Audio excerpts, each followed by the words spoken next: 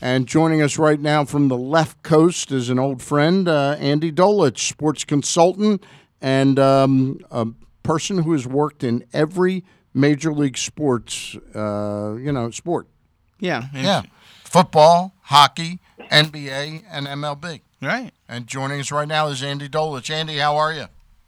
I'm doing great. Let's not leave out professional soccer, indoor box lacrosse, and working for IMG in the college space. Well, the soccer end of it, you'll have a hard time getting me to acknowledge, but okay. Now you also soccer's growing. Here's today's question: what was the larger attendance last year, the MLS championship between Atlanta and Portland, or the National Football Championship in college? Oh, well, I'm sure it was soccer. Bingo. MLS soccer. Yeah. MLS soccer. That was.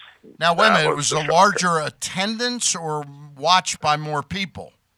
Attendance. At the event. 73,000 and change in Atlanta, and 72,000, if I'm correct, at Levi's Stadium in Santa Clara. All right.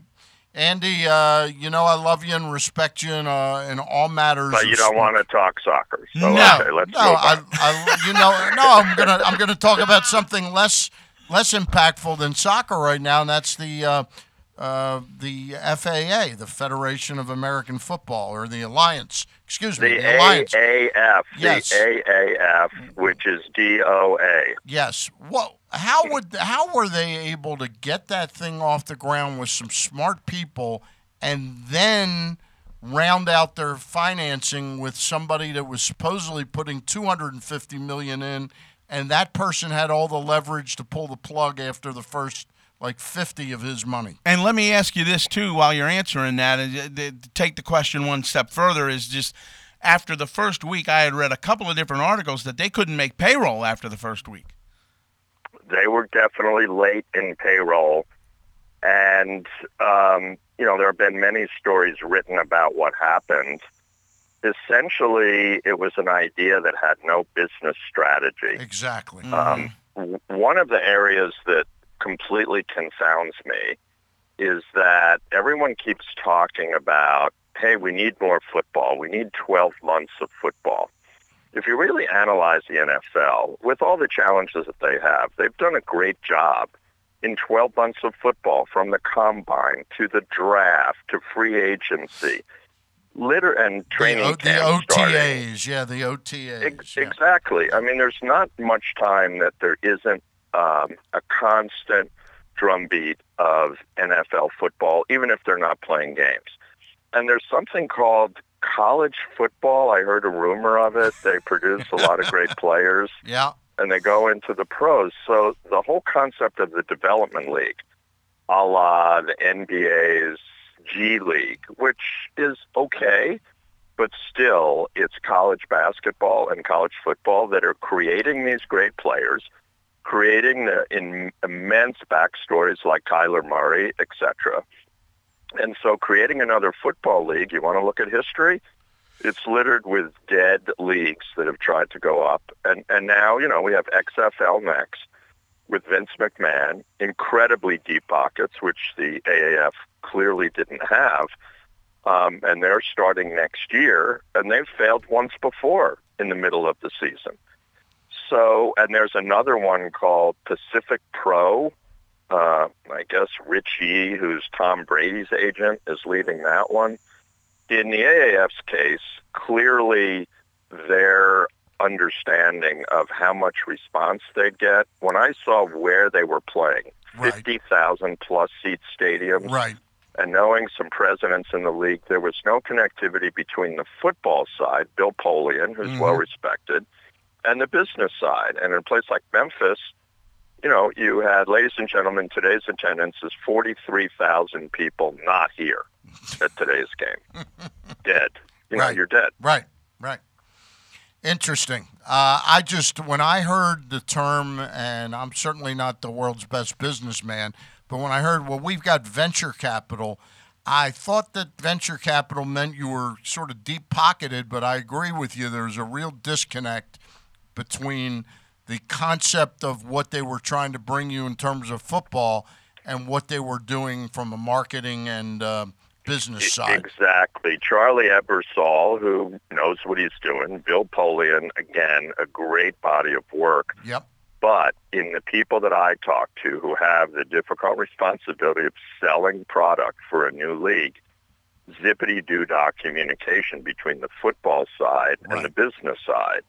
And again, when you chose these venues of 50 to 60,000 seats, right, then people who are coming look around and see the empty seats and go, what am I missing? Why am I here? Right, right. So going against the NFL is not a brilliant proposition. You know, the thing that fooled me is that I thought this, with Bill Polian's involvement and Ebersol's involvement, I thought that they got more than a wink and a nod from the NFL. I think the NFL really supported this effort and wanted it to succeed for one major reason. I think the NFL, the biggest problem they have from a quality of product standpoint is the quarterback play after you get past the first 10 or 12 guys is so bad, and then when you get past the top 20 guys, it really is bad, is that I thought they really felt that this is the way to develop quarterback play, by getting players to be able to take snaps and repeat and learn how to run offenses. I really thought it was a necessity for the NFL. That may be correct, Stan. I looked at it from my DNA injected into me being born in Brooklyn, that the NFL would sort of make believe that it was cooperating with this league, so that if any antitrust suits were ever bought, they didn't have to worry about that. Very good point. Very good point. Well, anyway, the field is littered with dead football leagues, and the AAF is one of them. You wrote a very interesting piece, and I apologize. Normally, I come in on Saturday morning, print the piece, and give it to Craig Heist, and I have a copy in front of me to read. My computer in my office was kaplooey this morning. You wrote a piece about whether it's a smart business move that John Fisher's trying to make with the city of Oakland or a hidden ball trick. Can you explain to our listenership what exactly is going on vis-a-vis the new stadium possibility in Oakland, California? Sure. John Fisher has been the owner of the Oakland A's for 13 years. The A's are now in their fifth targeted new concept for a baseball park. The others have failed or dried up or nothing's ever happened. And people know that the Oakland Coliseum is the last place that two professional teams are playing on one field, Raiders and the A's. That's going to end after this coming season when the Raiders move to Las Vegas. The Raiders are playing there one more year, right?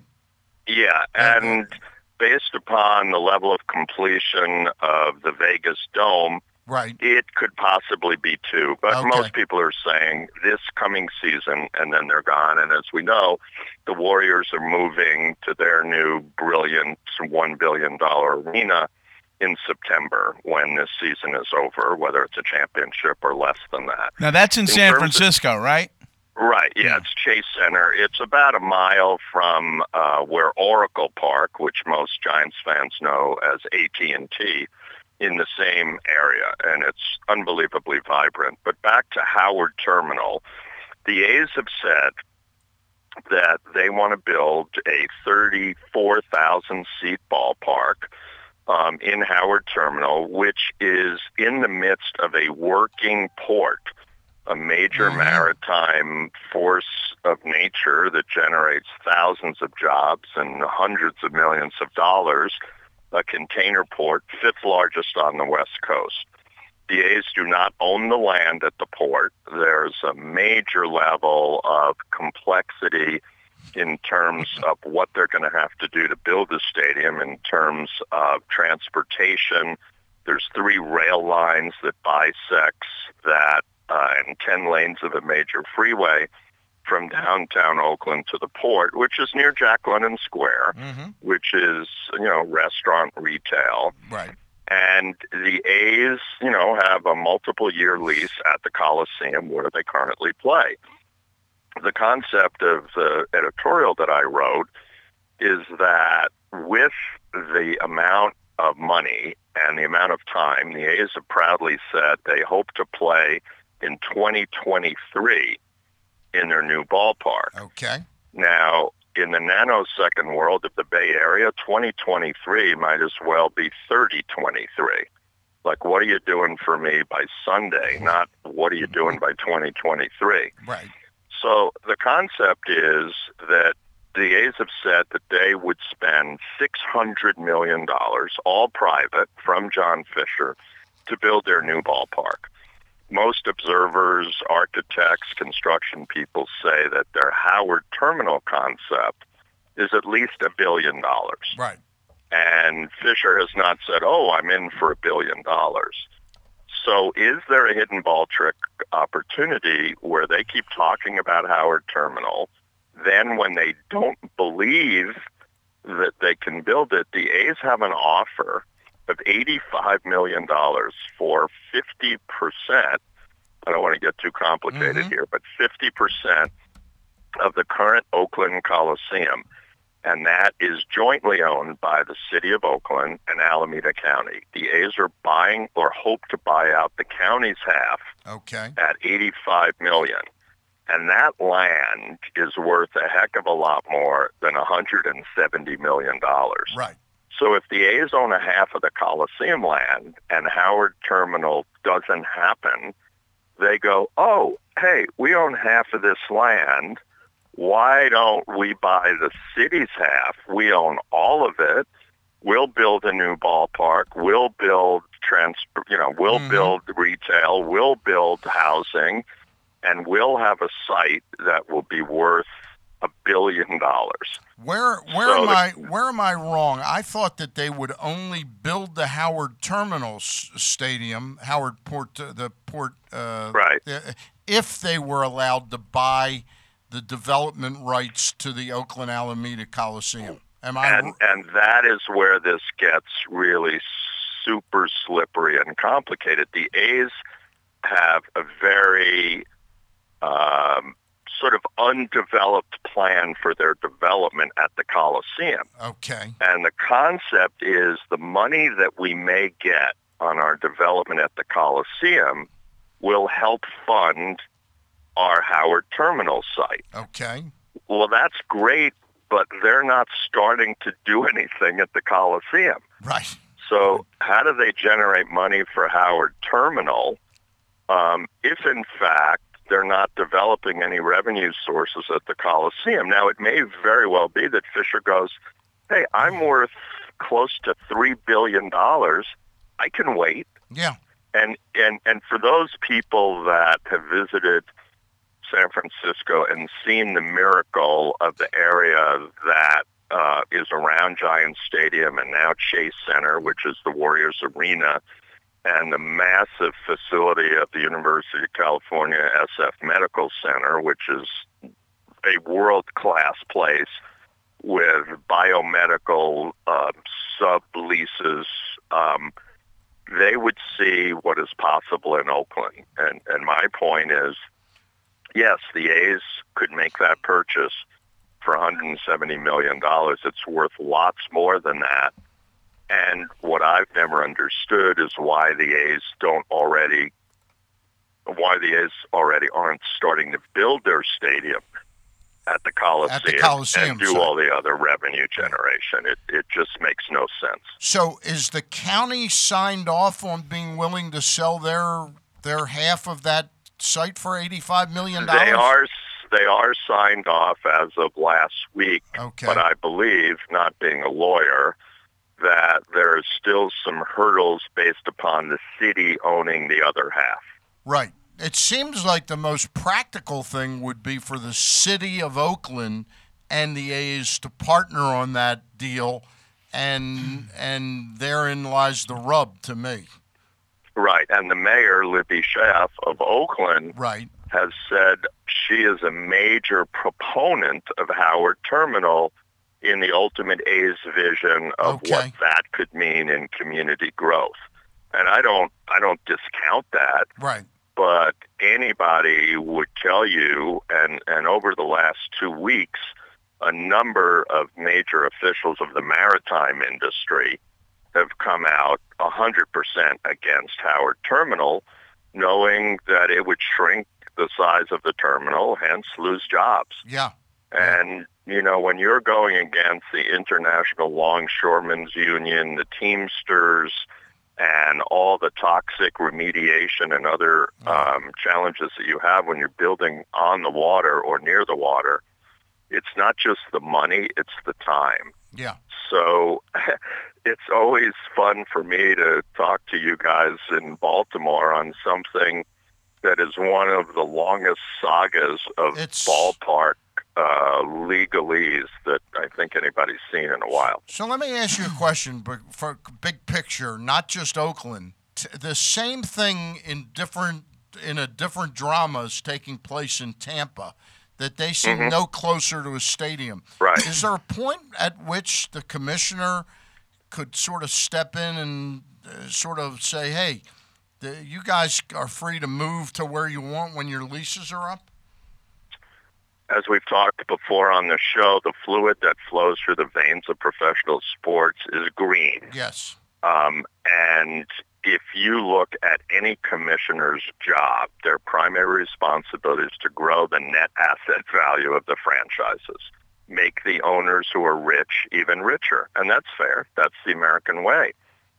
So if you look at Portland, which has been in the news a lot about trying to build a ballpark without a team, but they have some serious people involved in that effort in Portland. Yeah.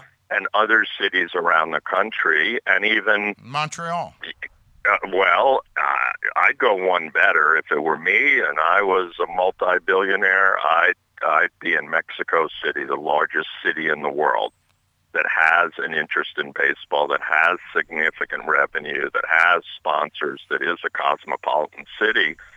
And ironically, the Astros and Angels are playing in Monterrey this weekend. Right. I've seen all of the commercials, and so I don't doubt that this ongoing soap opera in Tampa and Oakland will not last forever because other owners will look at these teams. I mean, the A's, they won big last night in Pittsburgh, but they had just lost 6. They come home this week. Their attendance is already, in the bottom 10% of Major League Baseball like they've been in the past because everybody's just waiting for a new ballpark, even though the A's have a really good young team.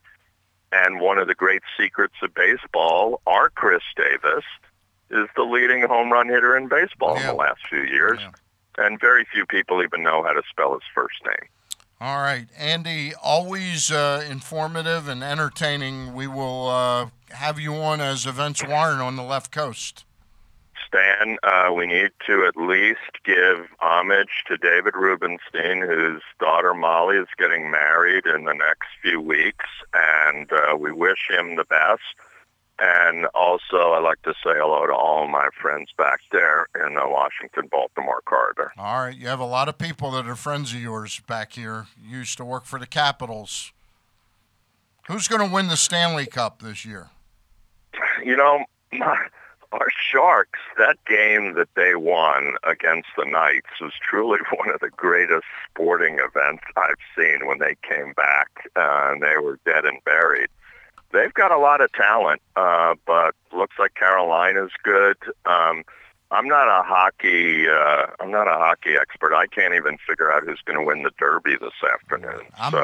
Tacitus. Who do you got? Tacitus, the 8-horse. The horse that won. The horse is there a horse called Code of Honor? Yes, I think so. Yeah.